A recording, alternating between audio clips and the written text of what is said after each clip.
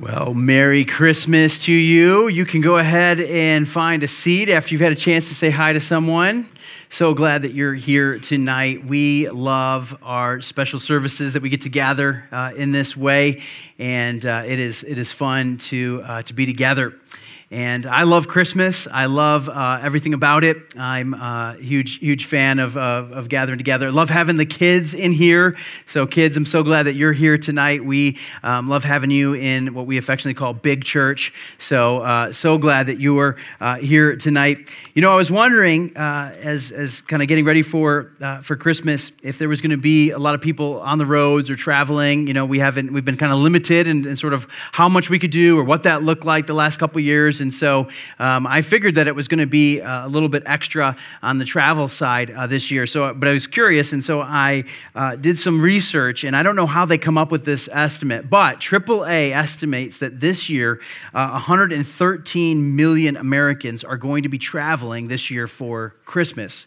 And that's like over 50 miles is what they say. And so given the storms that we've had across like the entire country, that means that there's 110 million grumpy travelers out there, right? That had to brave the storm or manage delayed flights or canceled flights or all of that. But some of you traveled to get here. You don't live here. You're visiting someone here, and so you're here tonight, and you traveled from a ways. Others of you are going to get in a car tomorrow or the next day, and you're going to travel from here to go and see others. Why do we travel to see loved ones? Like, what's so important about that, especially right now, right? We have the technology to see each other. We can even put the face up on the big screen in the living room if we wanted to, right? So we can see each other, we can hear each other, but yet we still travel. And I think we all understand and know it's not the same, right? Like especially at Christmas or other special times, we desire to be with each other. We want to be in proximity. We want to be close. We want to hug. We want to laugh. We want to experience a meal together. We want to sit around and chat. We want to enjoy each other's presence and company. And being in each other's presence is something that is very special. I think that's also one of the reasons that can make holidays so hard. Some of us, this is a difficult holiday. Maybe this year it's a harder one than years in the past. There's things that prevent us from being able to travel. Sometimes it is sickness or it is an unexpected little event that might happen and prevents us from being able to travel. Others of us, we have loved ones that are spread apart. And so we got to make that choice. Every year we look, okay, who are we going to be with and who are we not going to be with? We can't be in more than one place at a time. Others of us probably have experienced a loss in this past year, and this is the first Christmas without the person that we love. See, that's what makes it so hard, is because we desire to be together. We want to be with each other, especially at Christmas. And we feel it most in these special times. Well, my family, we tend to stay around for most of the holidays now. And some of you have kind of asked, well, how do you get to that program? Like they look at us and they're like, you guys aren't traveling. I want that. How do you guys get to stay put? Because we have to travel. How do you get people to come to you? And to that I say, well, I think you just need to have more kids, okay? Because we have 5, and so our family, 5 kids, and so our family of 7 now, it gets a lot more expensive on the airlines, a lot more kind of, like hotel rooms. We're getting to that place where we still try and cram in one, but my kids now hate hotels because they're like, Dad, when we go to a hotel, I have to sleep on the floor. And we're like, well, that's just kind of how it works, okay? We try and cram in as much as we can and do all of that. But the reality is that we have done our share of traveling. When we lived in North Carolina, we used to do that 15-hour drive from North Carolina up here to Wisconsin to visit family. And I'm just telling you, I do not miss those days. And so you can either have more kids or have a job that keeps you here for the holidays. That's the other trick. So our family came to us this year. We have Bree's parents with us, and we're excited to, just hunker down here. They're from Dallas, so they're kind of in a bit of shock. If they don't have to go out, they're okay. But they love sitting inside, watching the snow, all of that, just being here together. But as a kid, I did travel. And we always went to Grandma and Grandpa's. One of the Grandma and Grandpas got a visit around the holidays, and I loved being together with the cousins.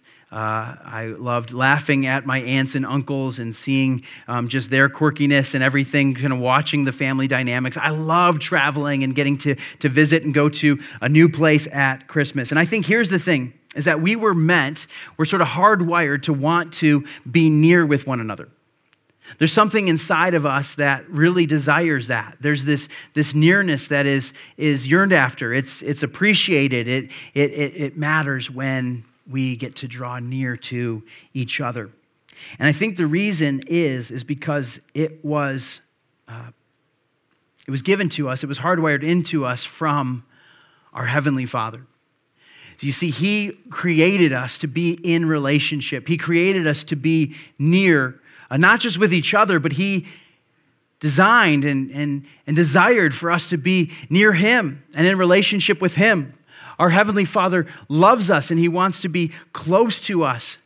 And Scripture teaches that we have been separated from Him, that there's a gap between us. It's the choices that we have made, the things that we have done have broken that relationship. And so there was this broken relationship. Have you experienced that? Have you experienced a broken relationship where that has kept you apart? And it hurts. It's hard to, because of unresolved conflict or words that have not been communicated, to be separated. God was separated from us by our choosing our actions, but He wanted to be near us. We already read from Isaiah the prophecy that Jesus would be called Emmanuel, which means God with us.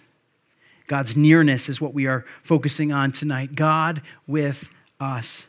There's a verse that I want to kind of center our time around tonight, and it speaks about what Christ brought at Christmas. And it comes from prophecy in the Old Testament. It's from the book of Zephaniah. And I'm just going to put it on the screen and you can see it. I want us to think about this verse tonight. This short passage here in verse 17, it says this: "The Lord your God is in your midst, a mighty one who will save. He will rejoice over you with gladness. He will quiet you by His love. He will exalt over you with loud singing." You see, this verse here this is prophecy. It was spoken by the prophet Isaiah or Zephaniah, and he was writing to the Israelite people. Specifically, he was writing to the tribe of Judah. Judah was the southernmost part of Israel, and it was where Jerusalem was. And so these are God's people, and they're in a particular time in history. You see, because of the choices they made, God allowed the people of Israel to be exiled.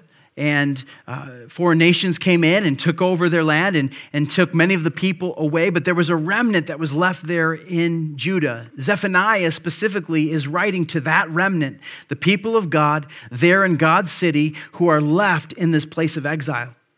And you want to picture a time of just great sadness and sorrow. And the letter of Zephaniah, I don't encourage you to go home and read the rest of it tonight before you go to bed and try and use that to sort of set the Christmas mood. It's actually a very sad book. I mean, the 3 chapters, just 3 short chapters, most of it is full of sadness, sorrow, because it speaks of the destruction, the punishment, the judgment upon God's people for their continual unfaithfulness before God. And so because of that, He wanted to discipline and to correct His children and allowed for this to happen, but it wasn't something that was going to last forever. And so Zephaniah, speaking into the sorrow, speaking into the judgment that they were experiencing, he brings and shows the hope that God was going to bring. And so understanding that and knowing that, we can read these words again. It says, "The Lord your God is in your midst, a mighty one who will save. He will rejoice over you with gladness. He will quiet you by His love. He will exalt over you with loud singing." That first line there, "The Lord your God is in your midst," was an incredible promise to His people. Again, despite the unfaithfulness of the people, God was faithful to them. And He was reminding them that though it maybe felt that He was far, He was not going to remain far forever, nor actually was He ever far. He was always near. but he was going to work in a specific and intentional and loving way toward the people. He was going to draw near and come near to the people. And he did. He restored the people of God back to the land which they had been promised, back to the land in which they lived. And so Israel made their way back to their homeland, to the city of Jerusalem, to the area of Judea, and they began to reside there again. And many people wondered, was that it? Was that the fulfilled prophecy that was coming? Yet it seemed that there was more. What about this mighty one who was going to save? Because it was a fragment of what it had been before. And so there was this anticipation, this longing, this looking forward to the Messiah who was prophesied yet to come and to set things right. And that is where Jesus steps in. Jesus was the Messiah, the Savior that was promised to his people. And he came down. You see, Jesus was not just anyone. He was the very Son of God. He was God. He's fully God, fully man, lived and dwelled among us. He was born as a baby. So he had the same sort of birth that all of us know, although we know some of the unique things around his birth, right? There wasn't fanfare. There wasn't a clean hospital. He was born in the company of animals and on the outskirts of town because of the situation that resulted. They were not in their hometown. They had to travel, and that just was where they needed to be. And so that was the place in which Jesus was born.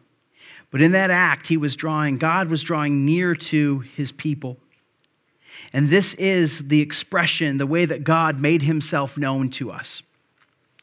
You see, Hebrews chapter 1 begins this way. It says, long ago, at many times, in many ways, God spoke to our fathers by the prophet. So like Zephaniah or Isaiah or others. But in these last days, he has spoken to us by his Son.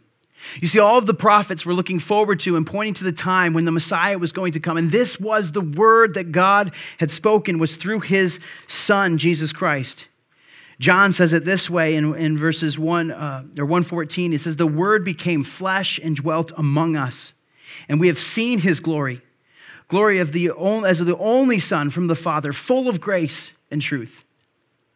And so if you want to know what God looks like, if you want to know the nearness of God, then you have but to look at the Son, Jesus Christ. And again, the words recorded by Matthew, or repeated that were spoken by Isaiah, were recorded by Matthew. And he says, behold, the virgin shall conceive and bear a son, and they shall call his name Emmanuel, which means God with us. So again, back to Zephaniah chapter 3, verses 17, the Lord your God, he is in your midst. Listen, church, we need to remember this Christmas that God is very near to us. As much as you long to be near to those that you love, God longs to be near to you. He made every effort. He did everything he could, everything he needed to do to draw near to you. And he did it in a time when we were far from him. He says that a mighty one who will save. Well, there was saving that needed to be done. For the people of God, certainly they were in captivity by foreign nations, but for us, we find ourselves in a similar place. We are in captivity by an enemy. You see, the reason that things look like they're broken around us and everything doesn't always make sense is because it is. Sin has entered our world. Sin is anything that falls short of the glory and perfection of God. It's anything that doesn't keep his law and his commands, his decrees perfectly. And so because of that, that's where that relationship, that chasm has resulted. Again, we know this in a interpersonal, the relationships that we experience. Well, that relationship with God was broken, and the choices that we made and the things that we did in our very nature. We are born into sin, yet he wanted to save. It says that the Lord your God is in your midst, a mighty one who will save. He came to defeat the enemy, to defeat death, to defeat sin itself.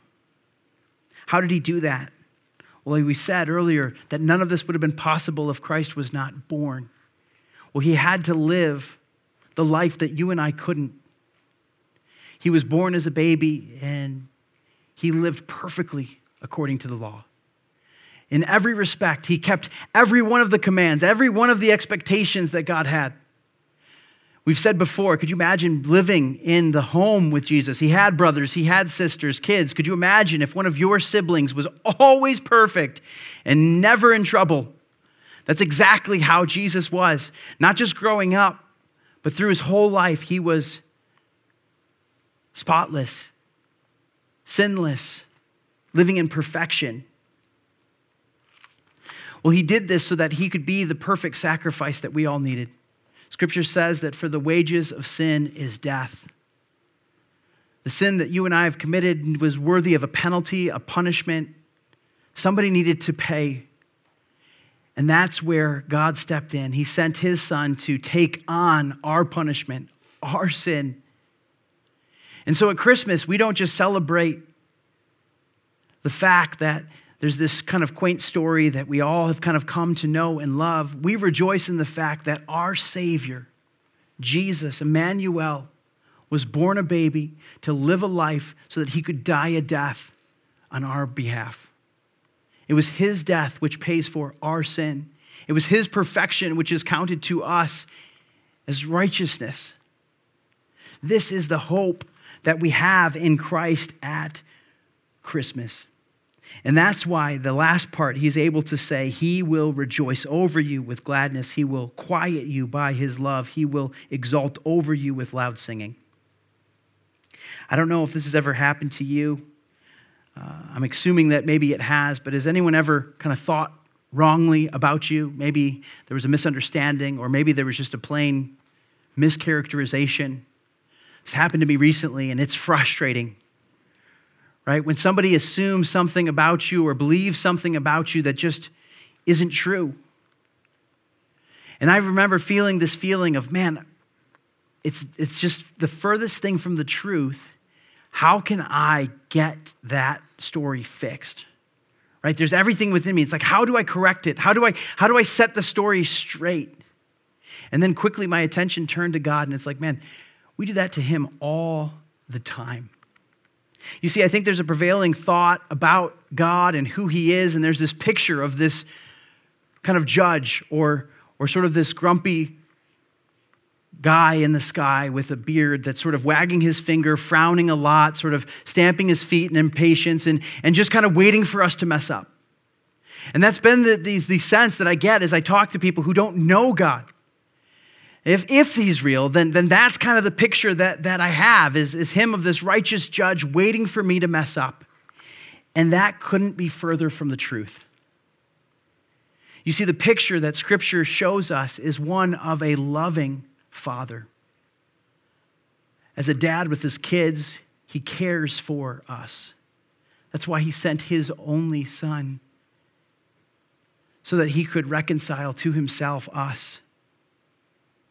That's how he's able to rejoice over us with gladness. That's how he's able to quiet us by its love. Do you know that God sings? It talks about God singing several times in Scripture. This is one of them. He says he exalts over you with loud singing.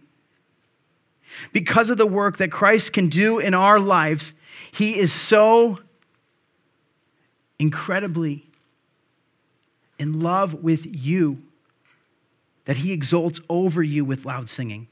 This is the picture that Scripture presents. This is the picture that we need to see and be reminded of at Christmas. And so our only response is this.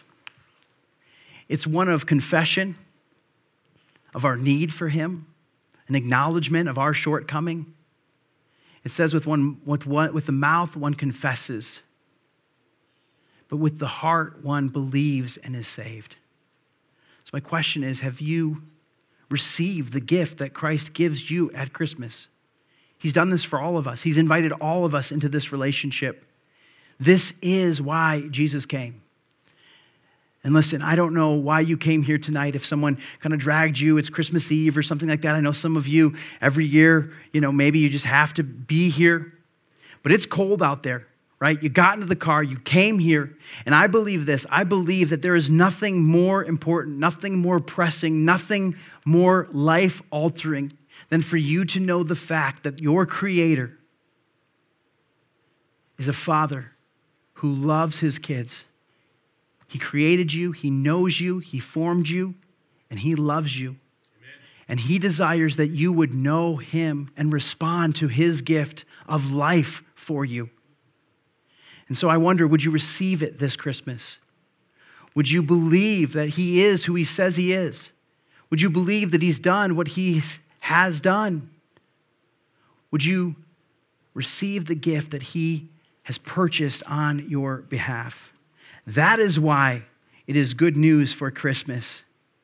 In light of that, let me read to you the story that we know so well, recorded for us in Luke chapter 2. Listen to these words, the account of that day. In those days, a decree went out from Caesar Augustus that all the world should be registered.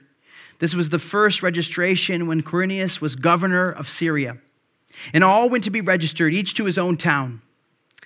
And Joseph also went up from Galilee to Nazareth, to Judea, to the city of David, which is called Bethlehem, because he was of the house and lineage of David, to be registered with Mary, his betrothed, who was with child. And while they were there, the time came for her to give birth, and she gave birth to her firstborn son, and wrapped him in swaddling cloths, and laid him in a manger, because there was no place for them in the inn. And in the same region there were shepherds out in their field, keeping watch over their flock by night. And an angel of the Lord appeared to them, and the glory of the Lord shone around them, and they were filled with great fear. And the angel said to them, "Fear not, for behold, I bring you good news of great joy that will be for all the people. For unto you is born this day in the city of David a Savior, who is Christ the Lord. This will be a sign for you, that you will find a baby wrapped in swaddling cloths and lying in a manger." And suddenly there was with the angel a multitude of the heavenly host, praising God, saying, "Glory to God in the highest, and on earth peace among those with whom he is pleased." And the angels went away from them into heaven, and the shepherds said to one another, "Let us go over to Bethlehem and see this thing that has happened, which the Lord has made known to us." And they went with haste, and they found Mary and Joseph and the baby lying in a manger. And when they saw it, they made known the saying that had been told them concerning this child. And all who heard it wondered at what the shepherds told them. But Mary treasured up all these things, pondering them in her heart.